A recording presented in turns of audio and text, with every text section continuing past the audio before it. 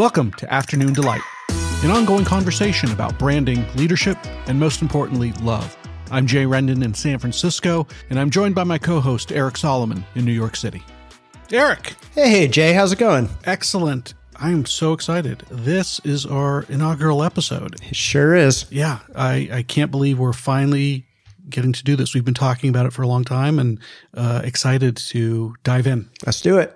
Great. Maybe the first thing we should do is actually tell people who the hell we are. So why don't you give a little introduction, the short elevator ride introduction version, maybe? Sure. Happy to. So I'm Eric Solomon. I'm based in New York City, so across the coast from Jay. And I'm currently the Chief Marketing Officer in residence for Novio.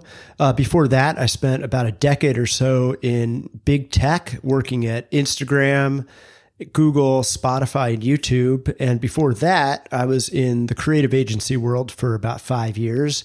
And prior to that, I got my PhD in psychology. So really, this is my, fourth or fifth tour of duty at this point. I'm Jay. I'm a writer. I guess I should get a little bit more detail on that. I'm Jay Rendon. I'm a creative director and a writer by trade at Novio. Also have a background in advertising and design and creative strategy going back a couple decades. And I am, as Eric said, on the West Coast, San Francisco, where I have lived my entire life. Beautiful.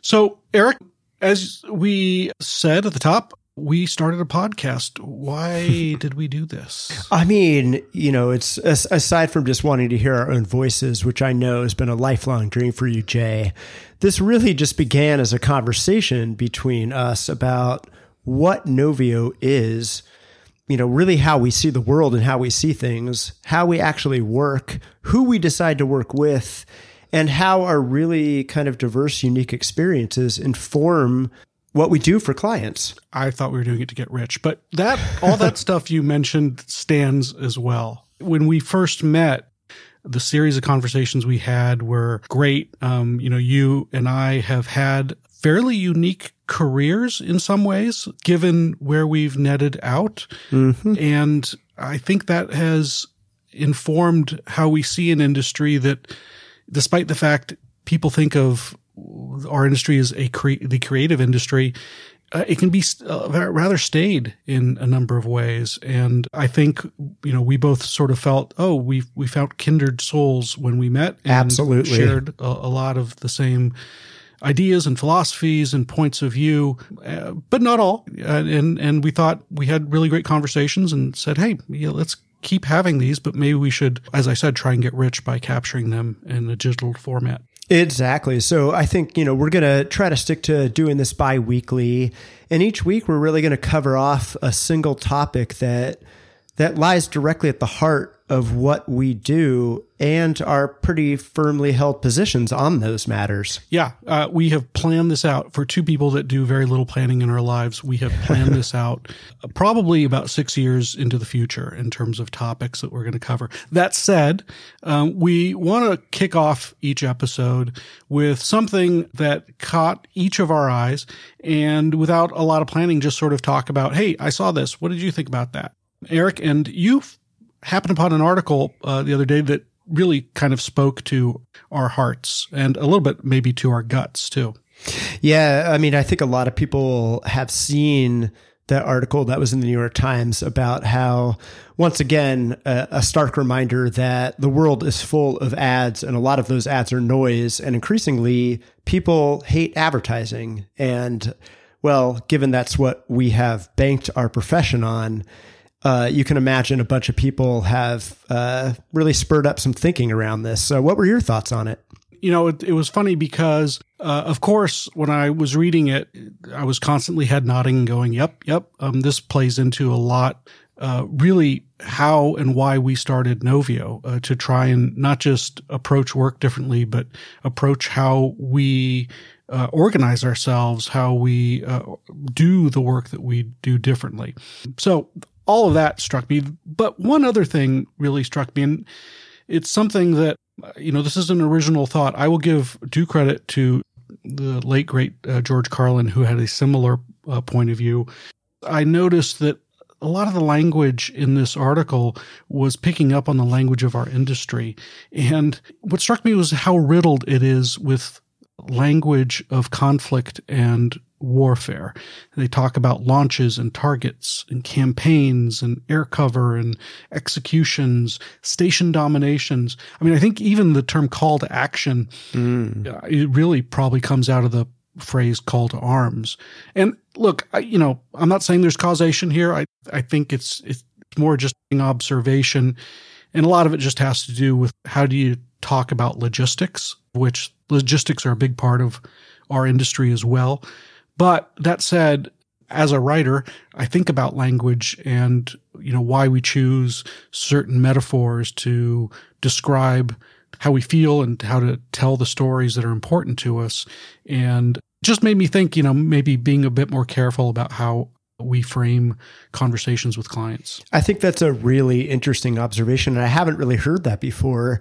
As you can imagine, my reaction was slightly different given that, having worked at companies like Google and Facebook, I couldn't help but to feel a sense of responsibility that I'm one of the reasons why people hate ads so much, given that Google and Facebook have been, really responsible for the proliferation of digital advertising across the last decade or so.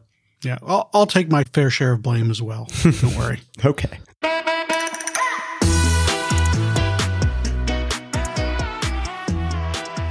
All right. So, Eric, we have a main topic that we want to cover each week. And we thought we would start with something really simple, a topic probably no one else has ever thought to cover, love. Oh, man. Yeah, nobody's ever talked about that before. Yeah, we're really going into new territory. Wow. So love, what about love? Our name, Novio, is Spanish for boyfriend. And that was on purpose. The idea of making a connection with someone is inherent in what we do, but it also came out of who we do it for. And as my partner, Paul, and I started Novio, started thinking about what we wanted to do, it really came down to there were three aspects, and all revolved around the idea of love. The first, because Paul's a designer and I'm a writer, the first part of it obviously was the work. We love our craft. I studied poetry. Paul studied painting, I think during the Renaissance era. Sorry, Paul. But in both of our cases, we derive a lot of meaning and purpose from our craft. That is paramount. We take what we do very seriously. It's kind of just great to hear that, especially in this day and age where it's so easy to get jaded on professions, especially old professions like advertising, that there is still meaning and craft in it. Yeah. And, look, the great thing about the transition to digital has meant that you can do things and do them again to improve upon them and get them right. The flip side to that is the stakes of getting it right the first time are much lower. And I write many drafts of anything I do, so I understand and appreciate the iterative process. But I think that there's a different mindset that when you apply yourself with a lot of care and consideration and approach, each brushstroke, each, word as if there was no going back, doing it with real intention.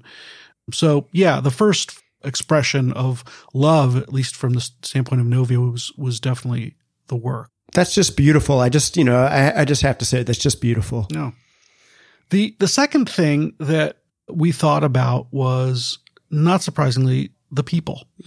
And we've been very fortunate in our careers to have worked with super talented people. We often say that the key to success in really any industry is to hire people that are more talented than you are, and then just get out of their way. Give them the tools, the license to do what they do best.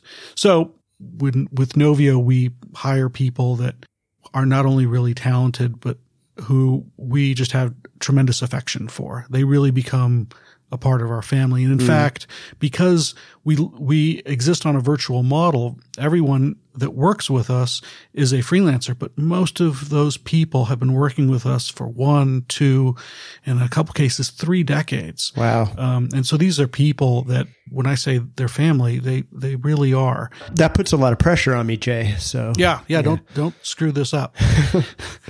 But there is another side of that, which is the clients that we work with. And by this, I don't mean that we need to love the individual, but love comes into play for us when thinking about who we want to work with, that we look for people who are extremely passionate about what they're doing. And not surprisingly, when you're focused on working with company leaders, be they CXOs, founders, board members, generally speaking, those people, most of them also are in it because they're excited by it for some reason. There's some aspect of it that really energizes them. For myself, selfishly, it's, I feed off of that passion. And so when we started Novio, we thought back at the times in our career where we had a client who was incredibly passionate. And we said, let's just find those people. That's so interesting, Jay, just especially given so much conversation these days around everybody needing to really have purpose in what they do. And it's hard to do that unless the people behind those organizations have purpose. And so I think it's great that, we're able to find those people, identify those people, and get to work with them. Yeah. And there's 2, I see, main benefits that, again, as a thinker and a creator, that I get from that. The first is intimacy. When I find those people, and because I'm so naturally curious, about what they're doing, and we find ourselves in a position where we get to ask questions that typically they don't get asked, because we're asking not just about what their business goals are, but what their aspirations are. That intimacy makes the work better.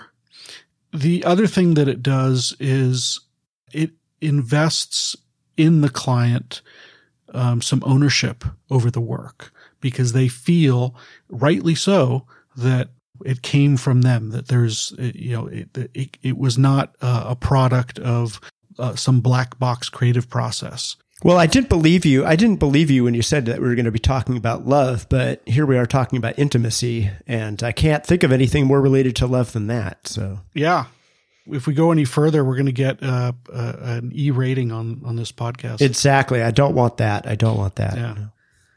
The last thing I will say is empathy. And this is important, again, for me as a writer, the ability to put myself in not just a customer's shoes, but an employee's shoes, a board member's shoes, a shareholder's. To put myself in those shoes makes the work better. It allows me the ability to write from and to their perspective at the same time. And I can really only do that if I empathize with them. And so that intimacy that then leads to empathy. And what I'm saying here is there's no big revelation in any of this, but oftentimes, the truest things are also the most obvious. And in our case, passion, intimacy, and empathy, when we talk about the people part of the equation for us, those are really the key components. Yeah. And it's just refreshing because there are words that are not often associated with business. And so it's just great to hear them. Yeah. Yeah. A little bit different than air cover and bombardment. A little bit. Yeah. And then the third part for us is the heart. And when I talk about the heart of what we do, it's really uncovering that kernel, that foundational aspect of a brand's unique story. Every brand has a story. It doesn't matter if it's a B2B company, if it's a technology company, if it's a movie studio. Every brand at some level has a story, and it's always different. It's always unique to the people who have the passion, the leaders that have the passion. And we see our job as trying to uncover that. We don't come up with it out of thin air. And in fact, I often liken myself more to an archaeologist than a writer. Ooh. This company was started, or somewhere along the way, there were people here that really believed in something. And that, if we can tap into that, that becomes very powerful. Wow. That sounds like, it sounds incredible, and it sounds like really hard work. Do you have an example of how you've gone about that? I do. It's, we have a line on our homepage, which is a truism, one of our truisms, which is every story worth telling is a love story at its heart. And, whether you're talking about the Greek myths or 50 Shades and everything in between, they're all love stories. And this story is a love story too. It also happens to be a ghost story. And it's the story of our engagement with Peet's Coffee. Now, if you don't know Peet's, they're actually the original second wave roasters. The founders of Starbucks learned to roast coffee from Alfred Peet in Berkeley, California. Really? I had no idea. Yeah. And then they moved up to Seattle and started their campaign for world domination. But Peet's remained sort of a regional brand and slowly started growing across the West. When we worked with them, they were wanting to expand onto the East Coast, and they approached us with a very tactical need. Part of their growth strategy hinged on entering new markets through grocery, and which, is a tough place for a brand with low recognition to make a name for itself and succeed, especially when your product is twice as much than the competition, Starbucks. And Starbucks at the time was twice as much as anybody else. So it was a tough assignment. Oh, yeah. Yeah. And what made it even tougher was their unique selling proposition. What they really wanted to go forward with was the freshness of the beans. Everyone gets fresh brewed coffee. Fresh roasted coffee tastes best if you drink it as soon as the beans were roasted. And smaller that window, the better the coffee. In Peet's case, if they don't sell coffee within a 90-day window, they actually pull it from the shelves and throw it away.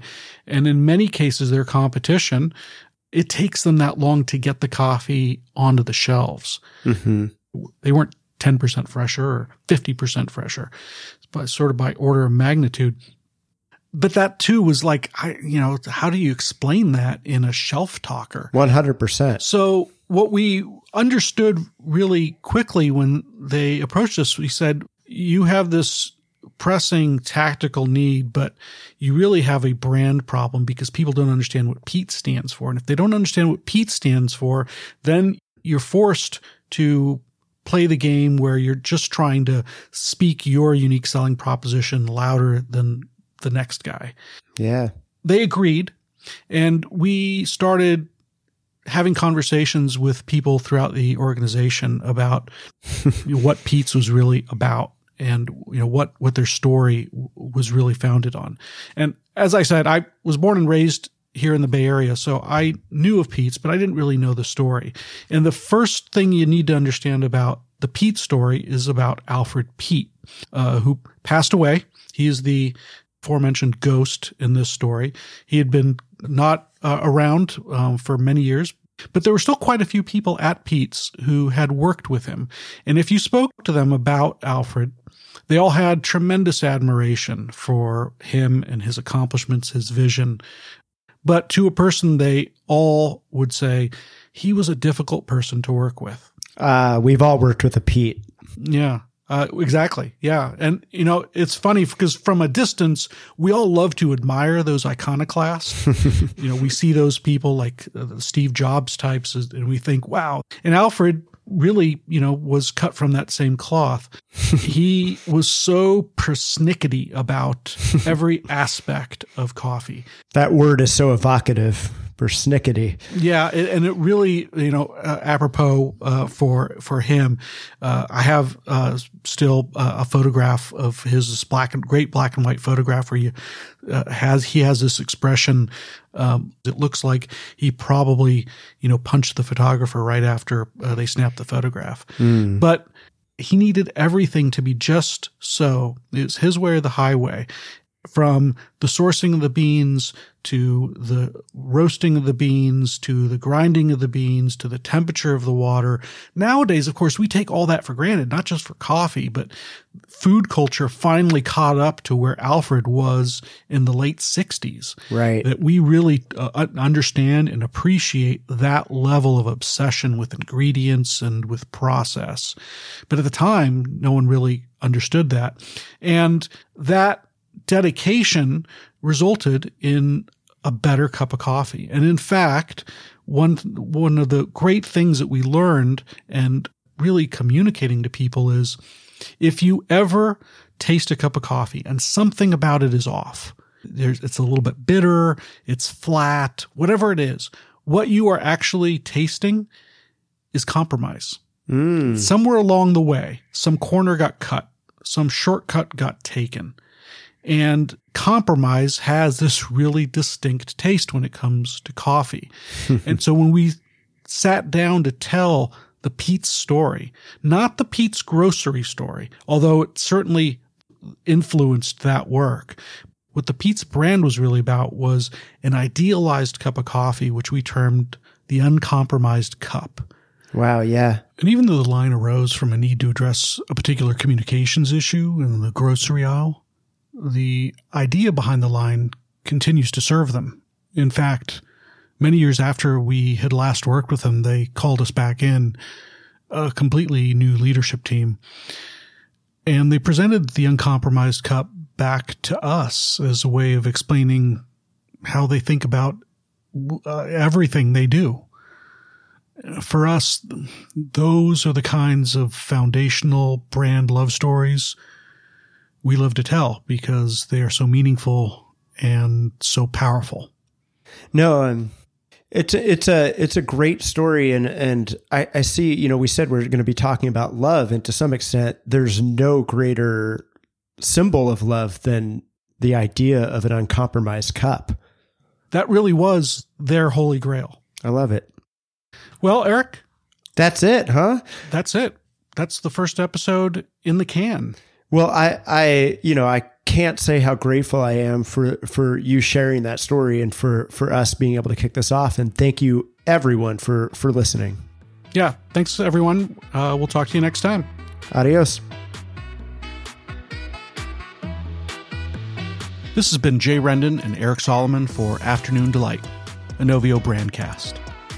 If listening to us has been indeed a delight, please subscribe, review, and rate us on whatever podcast platform you're partial to. To make a connection, give us feedback, ask a question, even just say hi. You can email us at pod@novio.com, visit us at novio.com/afternoondelight, or find us on Twitter @afternooner. Thanks so much for listening.